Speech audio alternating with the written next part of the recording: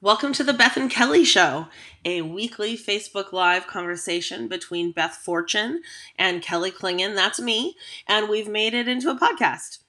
Beth Fortune currently serves as Education Director at Wintergrass, the National American String Teachers Association Board, and Chair of the National Council for Orchestral Education. I currently serve as Education Director at Jazz Ed, the Washington President at Jazz Education Network, and Jazz Curriculum Officer for Washington Music Educators Association. We have a platform and we really want to leverage it for positive change. Please hit us up. Let's have a conversation and let's move our practice as music educators forward.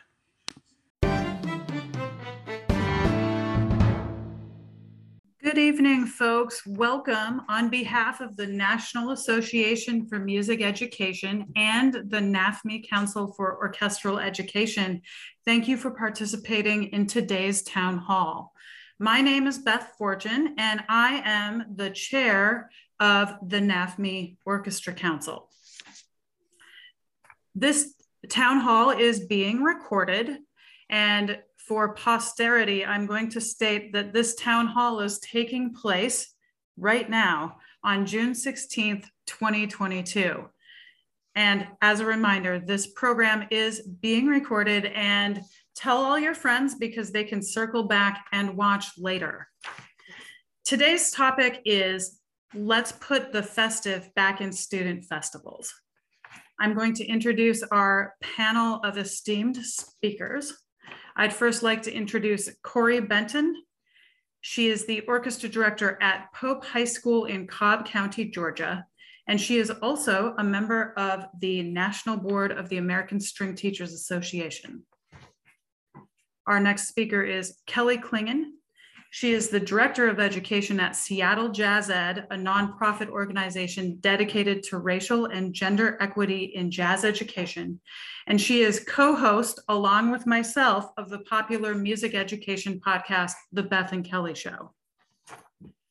And I'd like to introduce Dr. Kelsey Nussbaum, a teacher of undergraduate and graduate coursework in music education at the University of Washington in Seattle. She is also vice chair of the ASTA Diversity, Equity, and Inclusion Committee and on the board of the National String Project Consortium. And myself, I am the chair of the National Council for Orchestral Education, and I am the director of orchestras at Seattle's Ballard High School. So before we get started, I have a couple of brief announcements.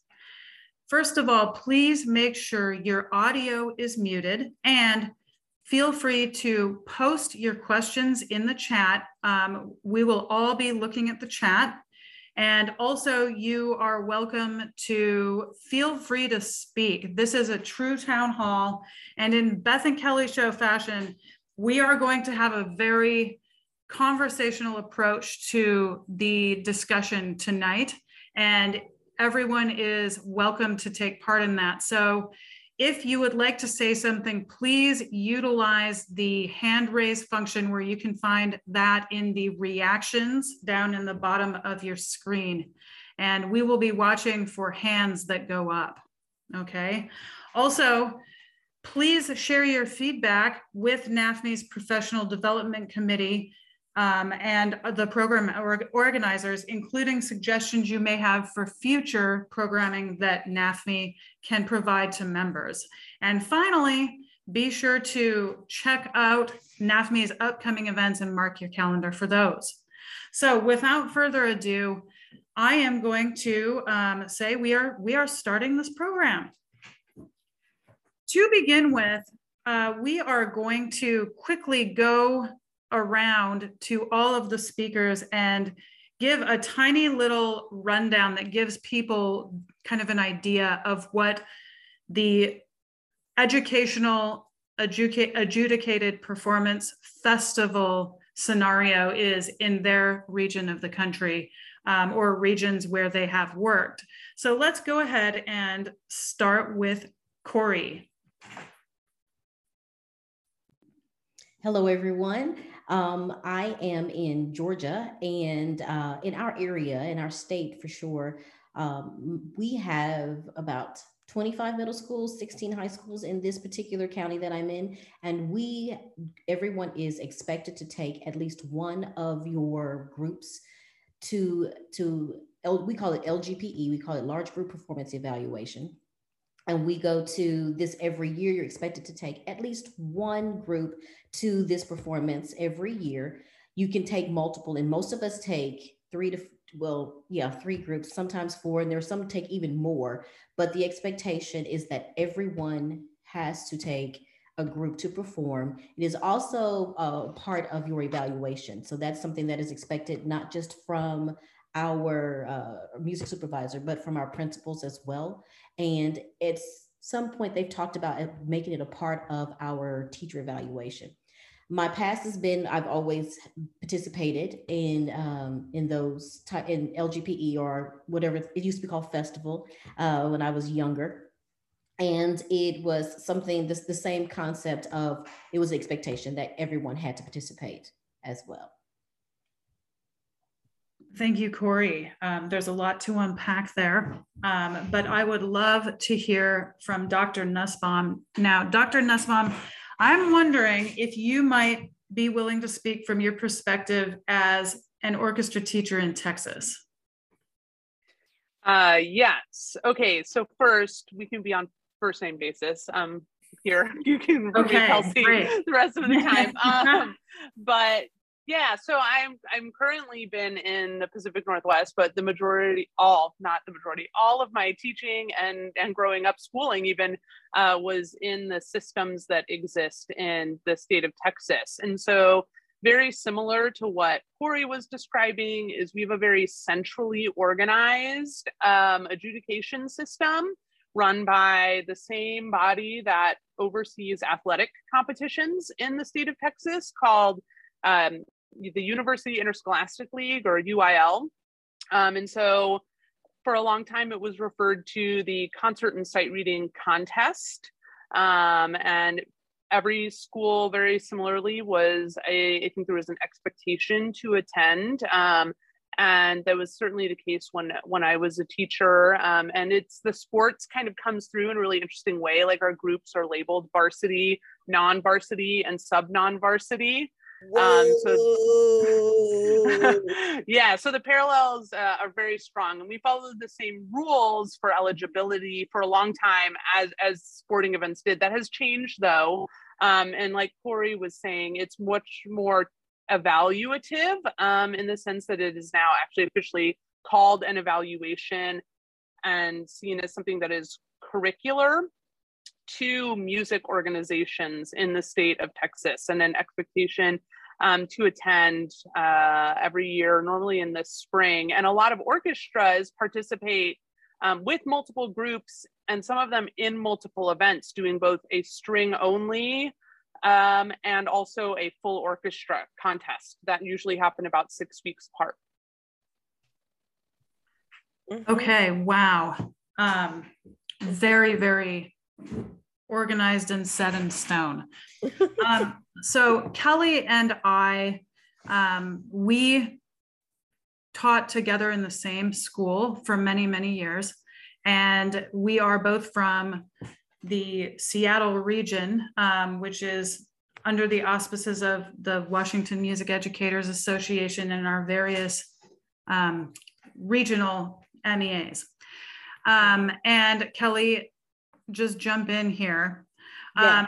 I would say that there is not a requirement, but kind of a little like you're looked on a little kind of like, people will give you the side eye a little bit if you opt out of attending your regional MEA large group ensemble event.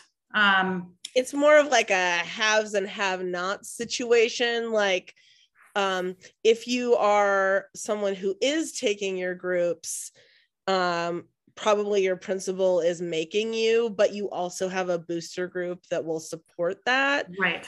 And if you're not taking kids, it's probably because you have you're like underfunded, there's no booster group, you can't get your principal to release you for a couple of days. Nor would they have the money to help you get a school bus to go. Right, or pay for your sub or whatever. Right. So it anyway, but for the haves, there's like a circuit, and like all the colleges have a festival. There's a band one, an orchestra one, and a jazz one. And then there's a whole bunch more jazz ones. There's like a true circuit. There's about, you could go to 2 a month jazz festivals. So up in the Pacific Northwest, it is not tied to your teacher evaluation. And for the most part, they are not, I guess, a competition between ensembles. But students do play to a rubric, and that ensemble is rated 1, 2, or 3. And so there is ratings, and teachers are given that feedback sheet and a small clinic with whomever the clinician might be.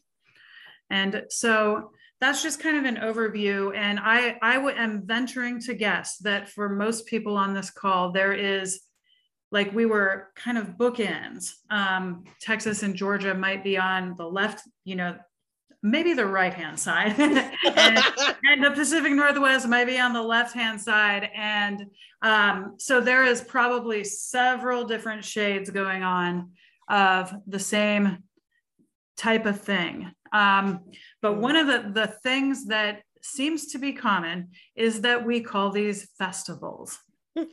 Now, I am going to ask a series of questions to these wonderful panelists. And one of the first question that I'm going to ask is going to Kelsey.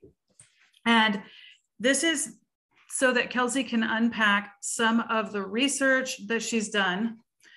And this question will have her talking about the conundrum of student groups not winning or failing on the adjudication rubric for a festival, or not doing well in a contest. There's lots of air quotes going on. Right. For those of you despite their wonderfulness. Okay. And Kelsey can also unpack the concept of wonderfulness. For instance, the amount of growth that students made to get to this point, even though it might not even register on the rubric. So Kelsey, we'd love to hear about your research. Yeah, absolutely. So I was interested because of the structure that I described in Texas where I taught, of basically the pervasiveness of attending not only this state coordinated UIL event, but on top of it, a lot of groups did voluntary festivals at the end of the school year as well, just as like that was paired up with normally a trip, right? And so just there was so much of this participation, and I happened to work in Austin, which had a very wide diversity of school campuses. And I mean that in terms of economics and academics, as well as student racial identity. And so because of the context in that district, I saw Kelly was talking about the haves and the have-nots effect going into place. And so we would see for strings, we'd have 20, 25 orchestras show up for the same contest that all came from very different schools with very different access to resources, material, like different access to instruments, and students with different access to lessons, practice time, rehearsal time, even campus scheduling was really different. Some schools were able to have these hierarchy audition-based ensembles, and others had grade level ensembles with mixed levels. But we're having to follow the same rubrics and the same structure of that varsity, non-varsity that I described earlier. And so there was just a really wide range of experiences that the students were having and that teachers were having when they'd show up on these stages.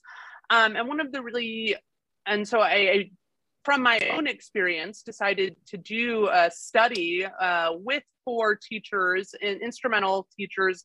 There was mostly strings, but one band person as well, but pretty similar experiences, who all worked at Title I schools in Texas and participated regularly in this event, to kind of look to see how location and context shaped their experiences in these. And what a lot of them talked about, which mirrored my own personal experiences, is how the challenges, the structural challenges that they face teaching in Title I schools were things that had to do with what I mentioned was scheduling, students' ability to practice, their own ability to have outside of campus, outside of school hour rehearsals, also intermixed with the academic challenges the schools were facing, where they had really high expectations for standardized test scores, seen as underperforming campuses, and that all of these things mixed together to make the journey of preparing for these expected contests and festivals that much more challenging, because their starting line was farther back than a lot of their counterparts who were showing up again to the same stages with the same judges. And one of the things too is in Texas, these are all public record. You could right now go onto a website and look up results by school, campus, by a teacher, going back to I think 2006. And so that is something that is widely known. And so there's that extra professional stress combined with this. And so that idea of failing in spite of wonderfulness was a quote from one of my participants in this study. And it was really interesting because they were actually talking about how their students struggled in standardized testing when they said that quote, and not necessarily realizing in that moment that they had described the exact same phenomena as it pertained to the adjudicated festivals as well. And that it was a really challenging thing where they could see how far their own students had come to show up to these extra rehearsals, to be on that stage that day. But all of that kind of evaporated when the score was, not what they were hoping for. And no matter how much you as a teacher want to say the numbers don't matter, when you see trophies being handed out, when you see those numbers projected on a screen in the lobby, and you see, what other schools are getting and other teachers are getting, it, kind of defeats all of that. It seems to sometimes negate the hard work and wonderfulness that went into making that performance meaningful for those students. Well, that doesn't sound very festive. I mean, that is just, I think, something a lot of us have thought in the back of our mind, but now you've really gathered data around that. My blood pressure has elevated. Right. I'm like I've got some sweats coming on. I have those feelings of standing like in the lobby at the room where they announce at the Reno Jazz Festival, and walking in there, and it's like me and about 150 white dudes in tuxedos and looking at these scores on the wall, and is your one high enough to get to play again, and feeling like a complete failure that my kids got second place, Oy, oy. Oh, man. Yeah. And so everything you're saying, Kelsey, really rings true. Now, Corey, I would love to hear from you. In our planning meeting for this, we talked about, for those of us that are required to participate in these events, and for whom these results play into even up to your teacher evaluation, what are some thoughts you have and some ideas that you might have to mitigate damage that this might cause before, during, and after you and your students going to these events. And also, we talked about wanting to touch on how has the doubling down on these types of activities affected you and your students this particular year, which is, we're all in a new world now. So Corey, we'd love to hear from you. Okay. I taught briefly in Texas and I forgot about that whole announcing. Oh my gosh, I'm like Kelly, the stress of it all. Well, we just like in Texas, we have our state MEA regulates our guidelines, our rubrics, and we have not officially gone to where the process is a part of your evaluation, but your principal can use it as a part of your evaluation. And in the instances that I'll just say that in instances that I've seen that, they've only used it more so to, regardless of what your scores are. Unfortunately, some administrators are not, they feel as if music is Sanskrit and they don't understand it. But as far as mitigating, how have I done this in the past? I've been teaching for years. And so it has always been a very stressful time. And it's taken me a while to really get more comfortable with how I do this process. So some of the ways that I think I've kind of got my students a little more comfortable with that process and how to not make it so stressful is that we do, in the beginning of the school year, on high school, so they've already have the experience of doing it at least 7th grade and 8th grade with their middle school teachers. So when they come to me, we talk about really the purpose, like why do we do this? Because some kids, just like the rest of us, they get performance anxiety, and we talk about the purpose of it, and we talk about what we can gain from it. So from the beginning of the school year, I do a lot of talk. We go through the terms that they use, tone, what does this mean, and we rate and rank our performances when we get ready to do our concerts. We do that. We have kids come in who have no musical background in our school. There's some of our transition students that have not played, I won't say no musical background, but they haven't played an instrument. And so they come in and they give us a rating. And for my students, that is a huge ego boost because they're experiencing the music. They're not saying, well, this F sharp is out of tune, as opposed to, oh, that was supposed to be a minor chord, you guys played a major chord. So the kids we do performances. For one way we can kind of get over that is we perform it for students before we actually do the actual performance. And we do that in the fall because our festival, LGPE, is in the spring. And for me, it's in February. Valentine's Day, that's how we say love. I love you. Here's your rating. So those are some of the ways I do it. And then we have participated in workshops that are the same exact format, but there's no rating to it. And we go through, we get a clinic. I'm a firm believer in, because I am fortunate enough to have money to bring in clinicians. We talk, I have bring them in, they work with my kids. But the way that I've gotten through for me to feel more comfortable, because the kids is just what they do. I don't know if they at some point feel one way or the other about it, but to get them more comfortable, a little bit more comfortable as far as the stress of it that day, I am the one who brings the stress to them. They can tell if I'm nervous, then they're nervous. So what I do to help me not be nervous so they're not nervous is that I try to do things throughout the year. We talk about what the words mean, we do exercises. We talk about but we also talk about the one performance is not an end all be all for everything. And we also go through and say, no one's perfect. You're going to miss a note. And if you miss this note, goodbye note. Don't dwell on that. So I try to talk to them a lot about that as well. We do that, period, just things to boost their confidence when they play. And that missing this one rhythm, this one note, this one chord, or these 5 notes, or these 10, that's not the end of it. It doesn't mean that all the work you've done is nothing, because the number is not a 1, 2, 3, or 4, because we have 4 levels. And we always want to strive for the best. So, we do our best to try to get that 1. But if you don't get the 1, it doesn't mean your life is over. So that's kind of some of the big thing that I do with my kids to try to get through it. And as far as doubling down this year, this past year. This school year, we did go back to going to the school and having LGPE and everything. But because of COVID, we were given grace and we were allowed to record our performance.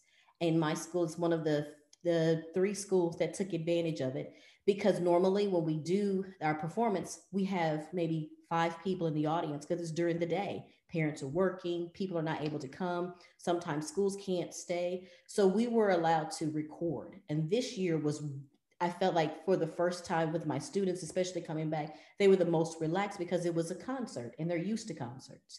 So that's how we handled LGPE this year. That we won't have that option again for next year, but we took advantage of it this year.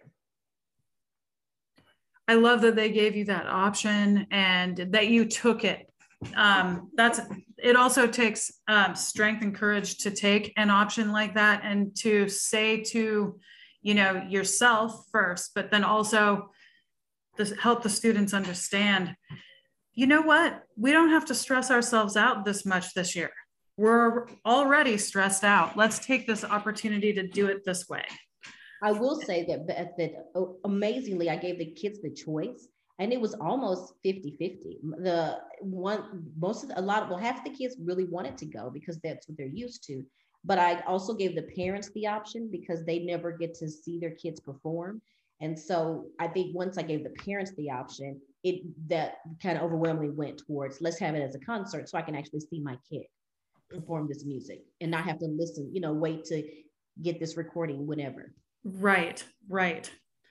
And with all these, I guess this is kind of this middle of the road, like we're kind of coming back and we're not 100% fully back to the way we were before, but I don't know. I mean, sometimes these second options to do things, I feel like that might be a good thing for us to continue keeping for the future. So thank you very much, Corey. That was wonderful. Kelly, we're going to kind of shift gears.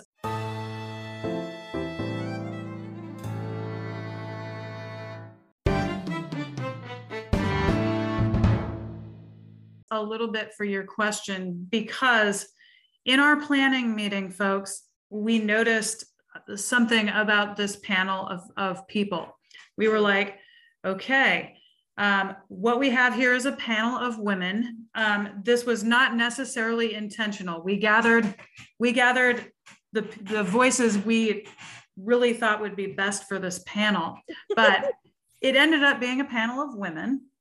And Kelly, I would love for you to talk a little bit about how your personal identity has shaped your experiences at these events, because it's a teacher event. I mean, it's a thing that happens to us too. It's not just the kids. Whoa, dude. Okay. First of all, I feel like we need to state for the record, I have recently learned that I am what's called a disruptor. This means that I like to burn things down and then keep the things that are cool and like rebuild it. That's kind of, I didn't know that not everyone thought that way. So, I am born and raised in Seattle, and I have spent 39 of my 43 years here. So I'm pretty Seattle, and I grew up in Seattle Public Schools and was lucky enough to go to a middle school and high school that had really epic music departments. And part of that means a booster group. And part of that means that your teacher takes you to a bunch of festivals. And so and it's an option here, it's not mandated. So that's unique to grow up in Seattle and to have had the experience of going to all the festivals. And I don't just mean the local circuit, I mean the Hampton Jazz Festival in Idaho and the Reno Jazz Festival in Reno, and playing at things like the North Sea Jazz Festival and the Montreux Jazz Festival, like big ones. and then taking students to those same festivals as a teacher. And I think, and now I'm watching it through my daughter's eyes, which is really fascinating as well. But as a student, I thought they were fun, right? You go on a trip and you get to share a hotel room with all your friends, and then you walk around all day and listen to other kids play, and some kind of famous people do clinics, and then you get to play, and then you have a clinician give you a little thing afterwards, and they would usually tell us that we sounded awesome, and we would get a good score, and then we would sometimes get to play in the finals, and how like cool and exciting but also stressful that was. But what I remember more than anything as a student and as a teacher is how impossible it was for anybody to have fun once we found out we either did not make the finals or that we made the finals and didn't win. Like, all of the positive energy and fun and collaborative feelings of spirit and and musicality and all of those beautiful things, that the minute the awards started, it was like my life was over.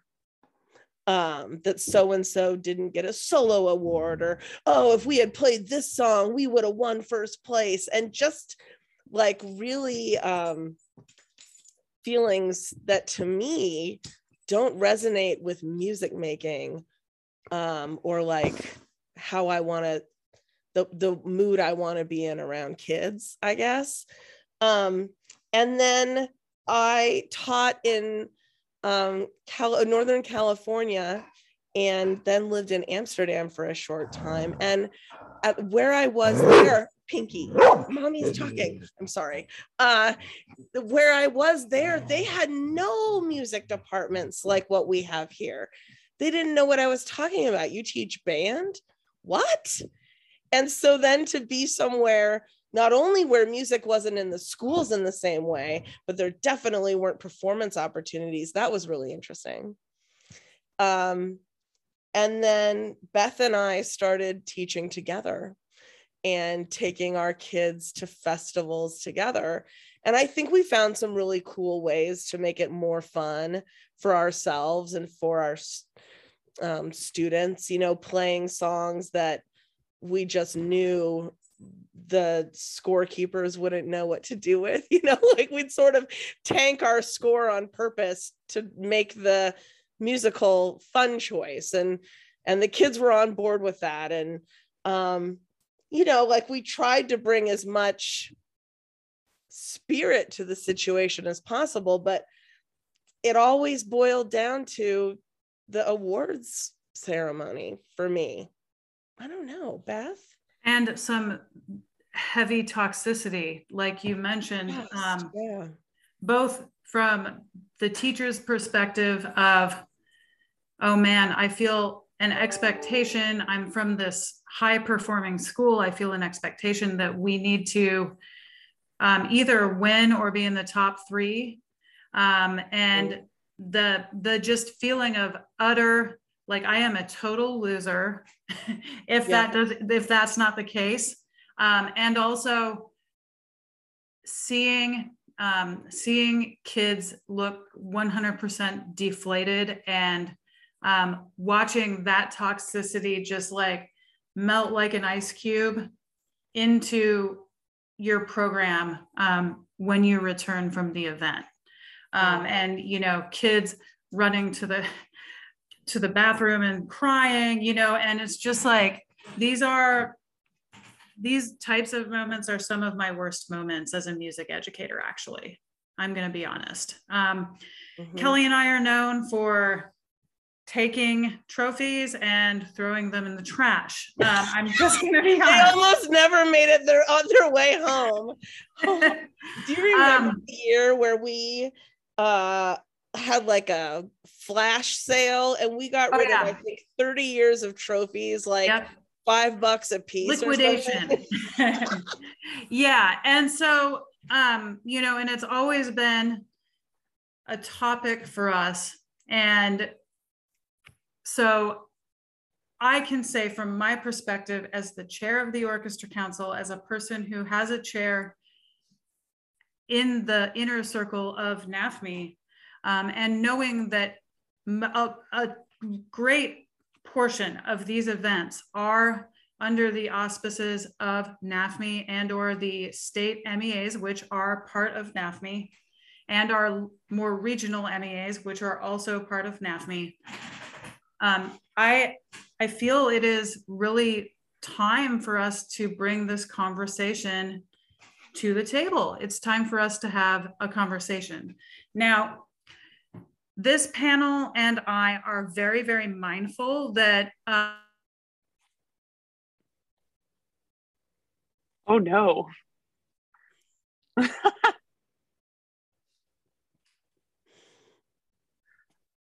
our job security, et cetera. And I just wanted to put that out there before we begin opening it up for folks to share your narratives and or ask questions. But we would love at this point to open up this discussion to those of you who are participating. So I'll remind you, if you could please use the raise your hand function, and all of us are also watching the chat. I'm gonna jump in real quick because Beth, I don't think you realized you froze and cut out in the middle of your, I'm sorry. It was fantastic. Thank you. Okay, but let me just really quickly reiterate, just in case folks didn't hear that. This panel and I are mindful of,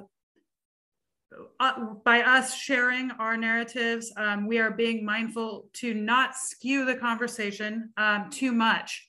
And we are also mindful of the privileges that we have to be able to share our opinions. We are in positions of power and work experience and job security, et cetera. So I just wanted everyone to hear that before we opened it up to hear other people's narratives, thoughts, and questions.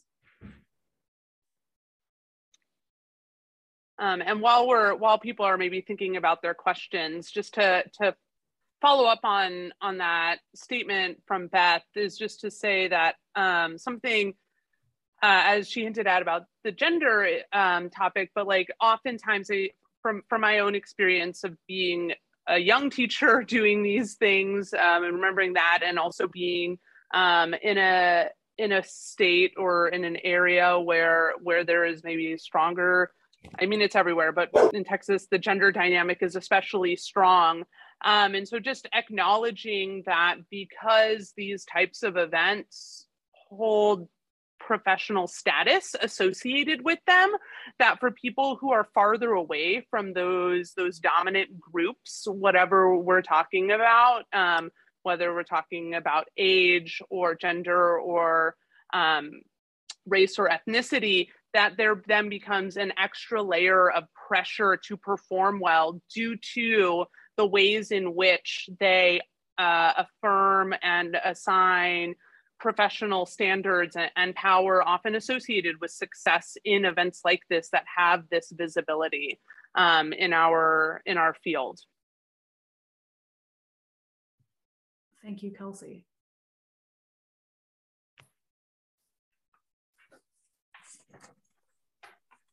While we're waiting, can I? I want you to. Yes. Okay. It's something that I didn't touch on and we haven't mentioned yet is that maybe all of us have had, and some people who are here have had the opportunity to have student teachers or to do maybe artists in residence at a college near you or somewhere with some students. And I think if we were able to, as professionals, even though we don't have the control to change some of the things that happen with the process, getting students when they're going through their education courses to see the process. So I'm always happy when I have student teacher or observers come in the spring semester because they get to see how this process is. And there are things that you just don't know until you go through it. I mean, that's just the way it is. It's hard. You can't teach every single thing that happens in school. You know, that's just not how it works. But for them to be able to see it, and even at the collegiate level, kids can, if they get the opportunity, they can see this is the process of what you were expected to do, or this is how it goes. And maybe we can help future educators navigate through this process and alleviate some of that stress that comes with, this is what your career is dependent upon. If your kids, so alleviate those kinds of factors that have caused us to just dread that time of the year.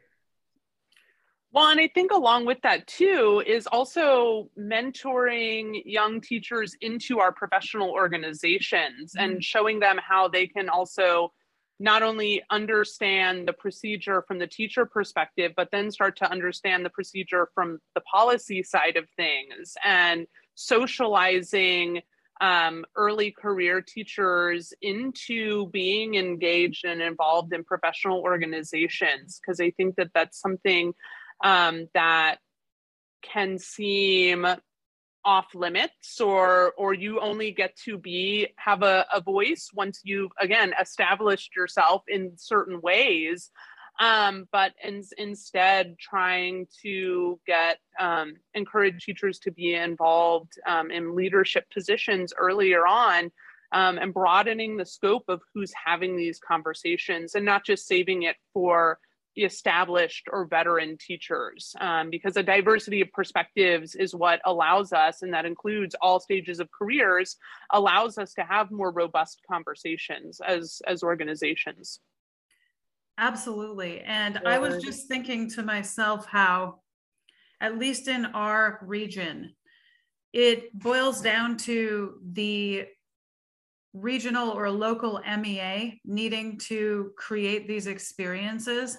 And what inevitably happens is a real worn out team of teachers has to throw it together and use historic, how we've done it in the past, because we don't have time to sit and reinvent.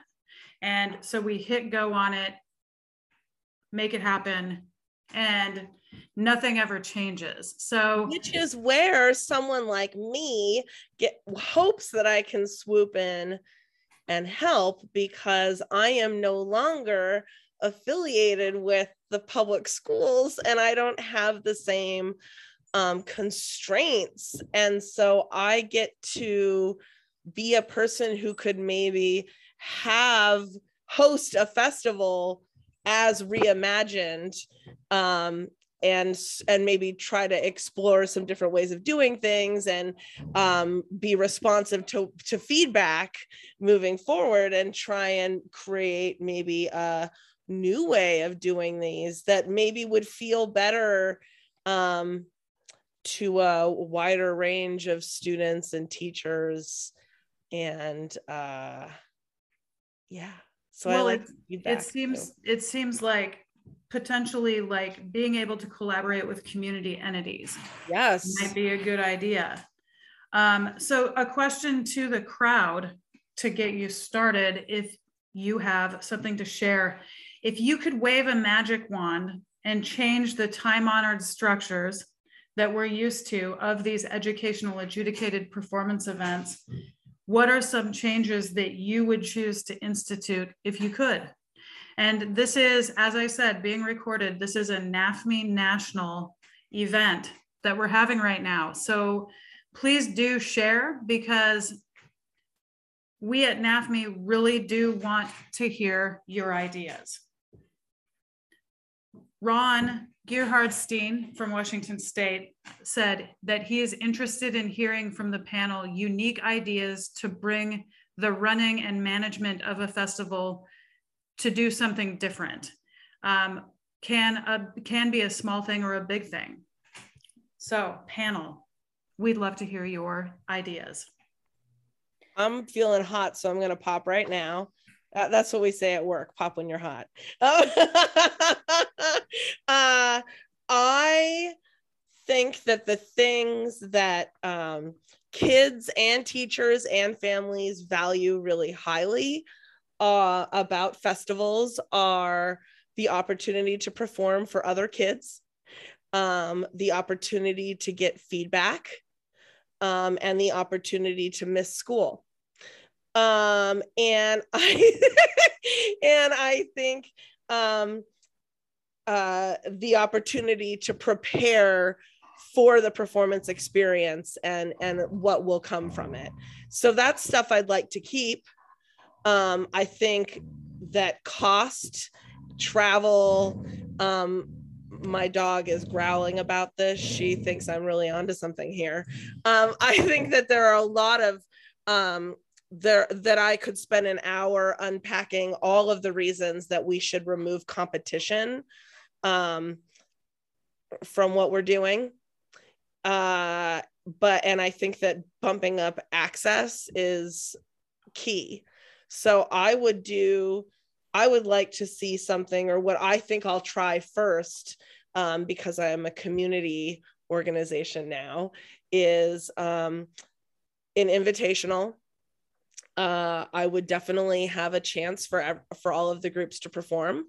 I would probably put some parameters around song choice, making sure that there's maybe one shared song that everyone's doing, or maybe they do that together, like a giant band or orchestra type thing.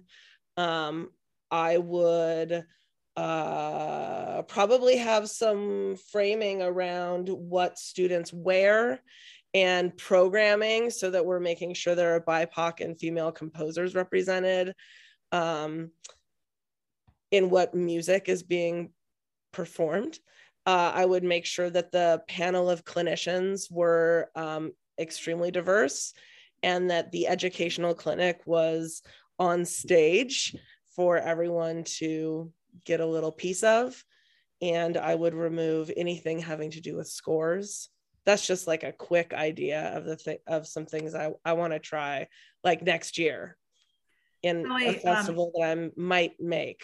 I don't know.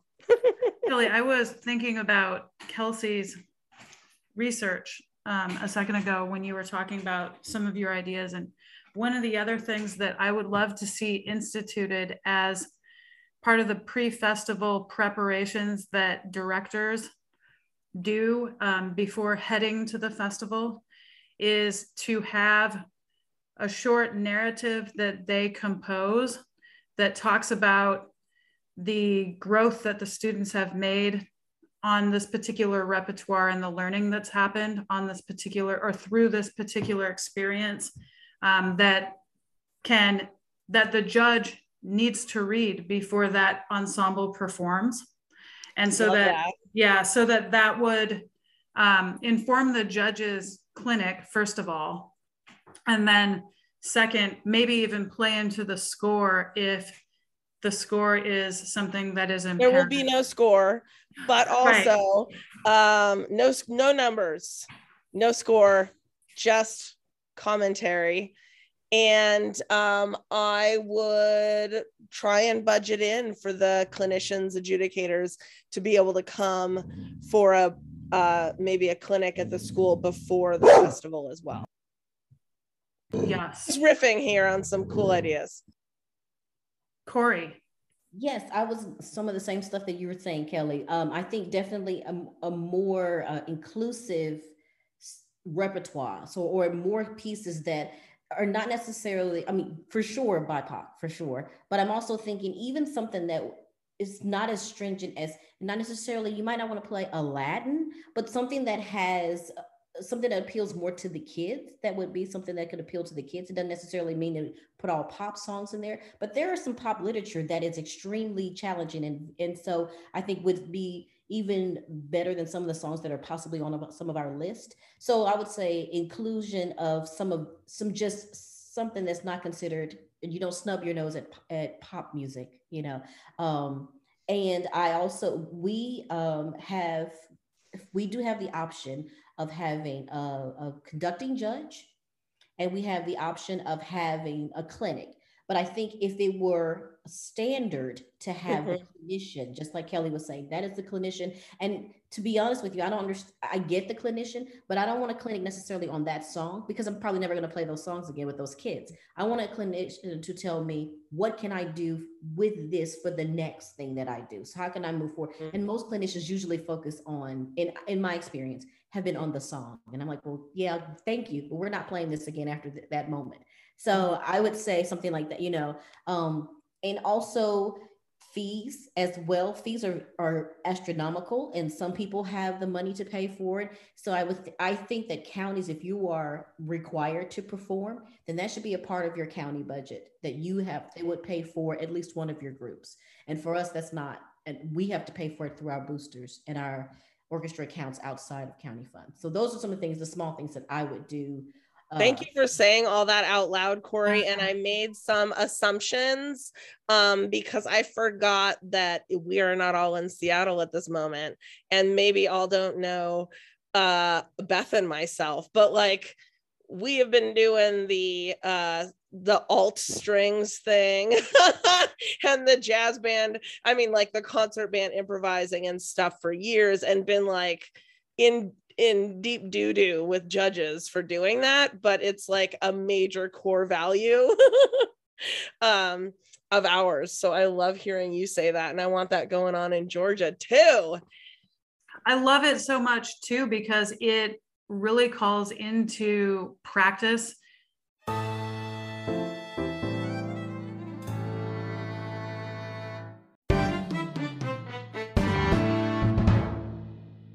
NAfME's national standards. When students are exercising choice, and like I would love if there was a requirement that one of the pieces you perform is a student generated choice, and they have to go through responding and connecting in order to make this choice as a team. And outline why this would be a good choice, and explain the reasons why they like it and why it would be a great piece for their ensemble. And then, the steps they went through to prepare it for the stage. There's so many ways that we could really, really infuse all of this with learning besides just preparing for a performance. Kelsey, do you have anything? Yeah, well, I think that coming from my perspective, as from teaching in Texas, a clinic was never part of the event for us. And yeah, you just got the written comments, and that was it. It wasn't not even like I know some places do recorded comments, but it was purely a written comment sheet. And I think a rubric has become more standardized, but for a long time, it wasn't even a rubric. And so I think for me, in these places like Georgia and like Texas and others that have these events as more compulsory, whether explicitly or implicitly, I would like to see the evaluative element, like if that, as it feels that is very much what we're moving towards to in those instances, where that is really something that is contained in a way that keeps it academic, and then have separate events that are these public celebrations of music making and performance. Because I feel like now they started out as festivals, which were intended to be these community facing events, but they've, in Texas, from my experience, have taken on a different life form as being something that almost feels like a standardized test. And so, but at the same time still involves going to a public, normally a really nice performance venue in your area to play to an empty hall with 3 judges tables in the middle of the school day. And it's just a very inauthentic musical experience. And so if these organizations choose to retain having it as an evaluation, going to that middle of the road option that Corey talked about, where let's just record it and send it off, and you give us our score or our feedback based on the rubric, and that's our formal evaluation. But if I'm going to take the time out of my school day, the money to bus them and feed them, I want it to be something that is a much more educationally focused experience. Where and dare I say fun, right? Right. And something too, you know, now that I'm out of the K-12 classroom and in higher ed, I think that there's really amazing opportunities here for collaboration with universities, and some universities already do this well, but just more ways for universities to support local schools by offering to house these events, because it's great recruiting as well, but also really a great opportunity for future music educators, right, the collegiate students, to get to interact with local teachers and to practice hosting these events and running logistics and things like that. So I think there's a lot of interesting opportunities that could be utilized in that way. I love the idea of involving, just like community groups, the universities in so many ways. Scott has something to add. Yeah, thanks. And thanks. This is a great discussion. I've got tons of, ideas and such being generated, but I'll stick to one, and it's the magic wand question. And my magic wand, and I'm focusing on just, our, for instance, here in Washington, our regional large ensemble festivals, that sort of thing, that we re-examine and create even a mission statement. Why are we having them? What is the point of having them? Because I don't feel that's been discussed during my teaching career, which is 20 plus years now. So I would like to see us all re-examine why do we have the festivals? Why do we go to the festivals? What do we want to accomplish from the festivals? And to get back to what Kelly said and our title today, it needs to be fun. It needs to be a positive experience for the students. Let's make a festival festive. Thanks. Thank you, Scott. And I am grateful for you for raising your hand and saying this out loud on a national platform, because I do believe that this is a topic for discussion on the national level for our organization. Yes, and I would love to sit together with my colleagues in that national to state to regional MEA landscape and really unpack this concept and start really having a true conversation about it, and then work toward real change. I'd like to highlight sorry, Kelly. I'd like to quickly highlight a comment from the chat from Pam Ivasic. Yes, student voice and choice, and have students be the ones to share their reason for selecting this piece of music with the people listening. I love this idea of involving actual student voice and them developing their voice in creating the presentation that they make, and really working toward independence of students and them engineering their performance on the stage and playing a really large role in that performance. Thank you, Pam. I just wanted to remind everybody that our MEAs fuel NAfME, or the other way around. Like, your dues get split and they go both directions, and these are organizations that are meant to reflect us, the music teachers, and these aren't just systems that exist and have to continue to exist. They are systems that we can change, and what it takes is conversations like this one, and a group of a critical mass of people saying, hey, NAfME, why don't we make a mission statement for these festivals? Or why don't we go ahead and not make them or suggest to states that they look like this, or they're not mandatory, or whatever it might be. But that is actually something that we as music teachers can accomplish.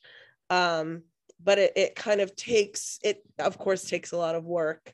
and we're all sort of exhausted. So continue throwing out ideas, please, because this group of people can send them forward in an official way. Yes, we will. I would love to hear from any other person that would like to speak. Said as we have 1 minute remaining. We can push into a couple more minutes, probably.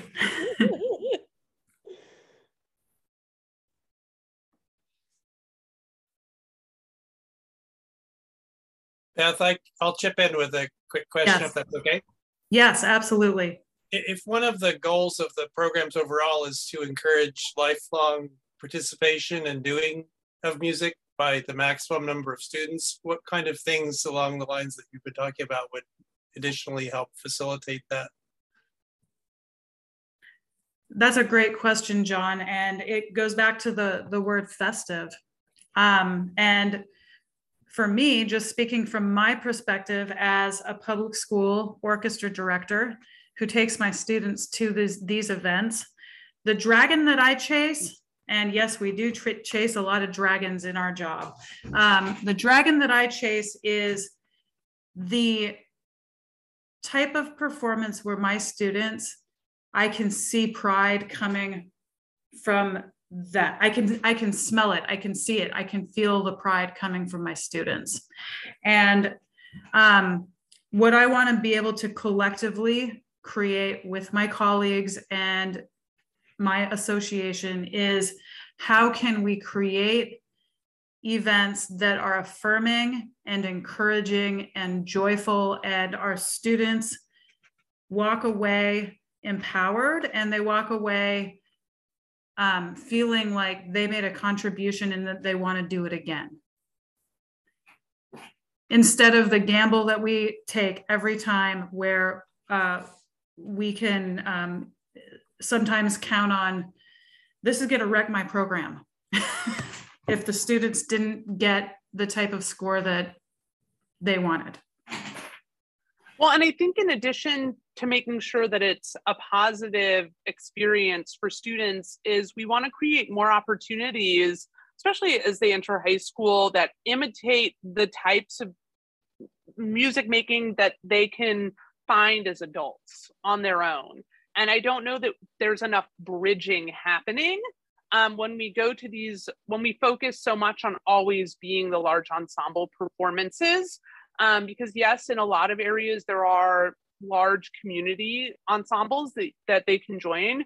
But maybe that's not something that they know how to go do or how to find. And so thinking about how we can maybe partner with those community groups to show our high students while they're still ours, this is how you continue your craft once you've graduated.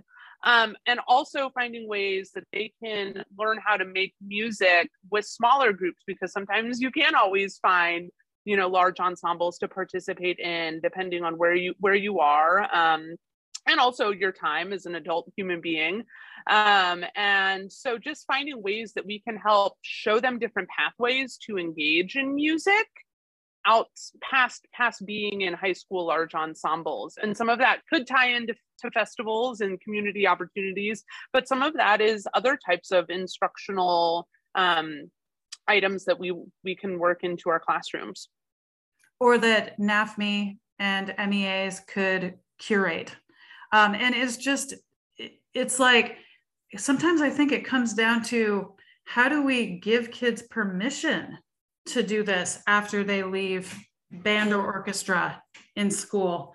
How do we like ensure that they feel like they have permission without us standing there and conducting or whatever to engage in music making as they leave?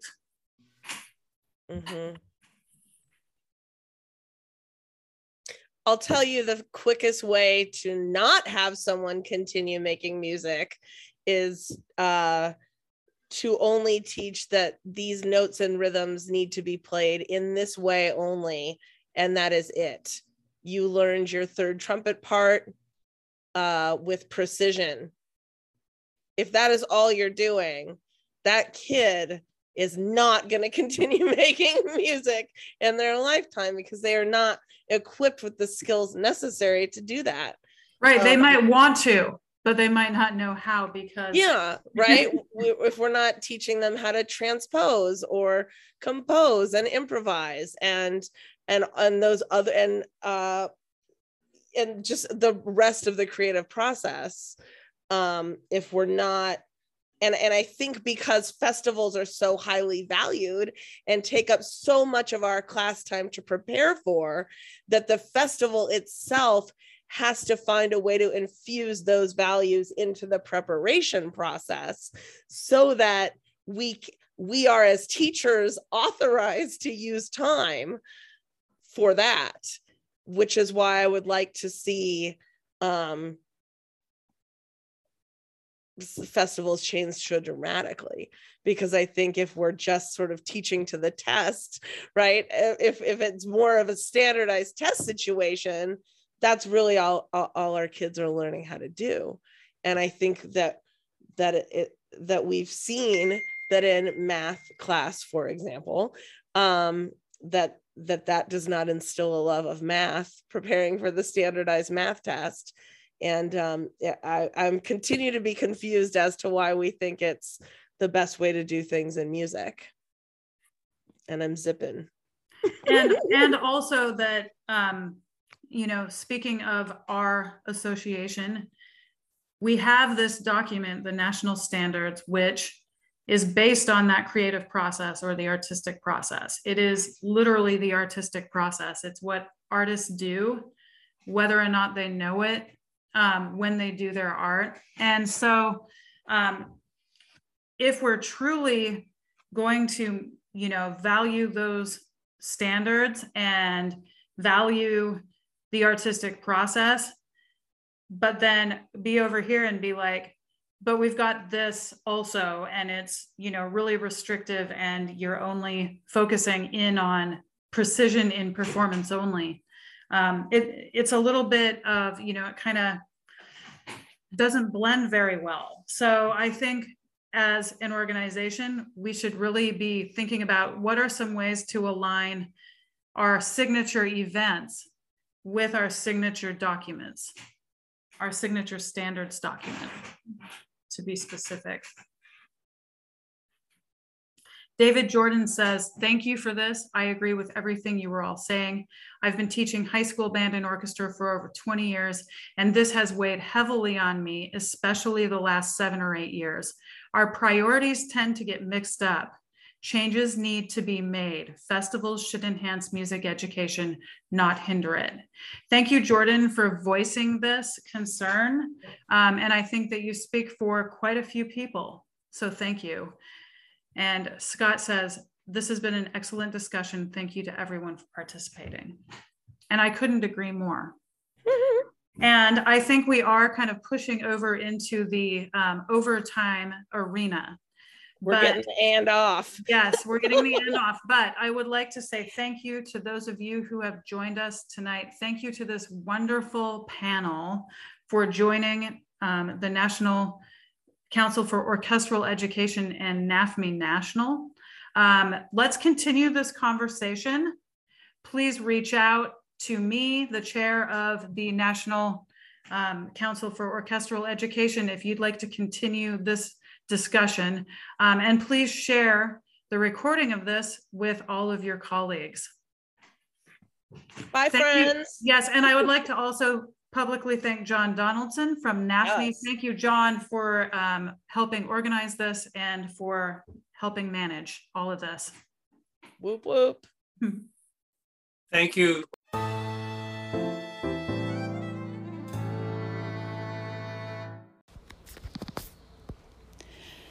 A million thanks to our listeners, followers, and subscribers.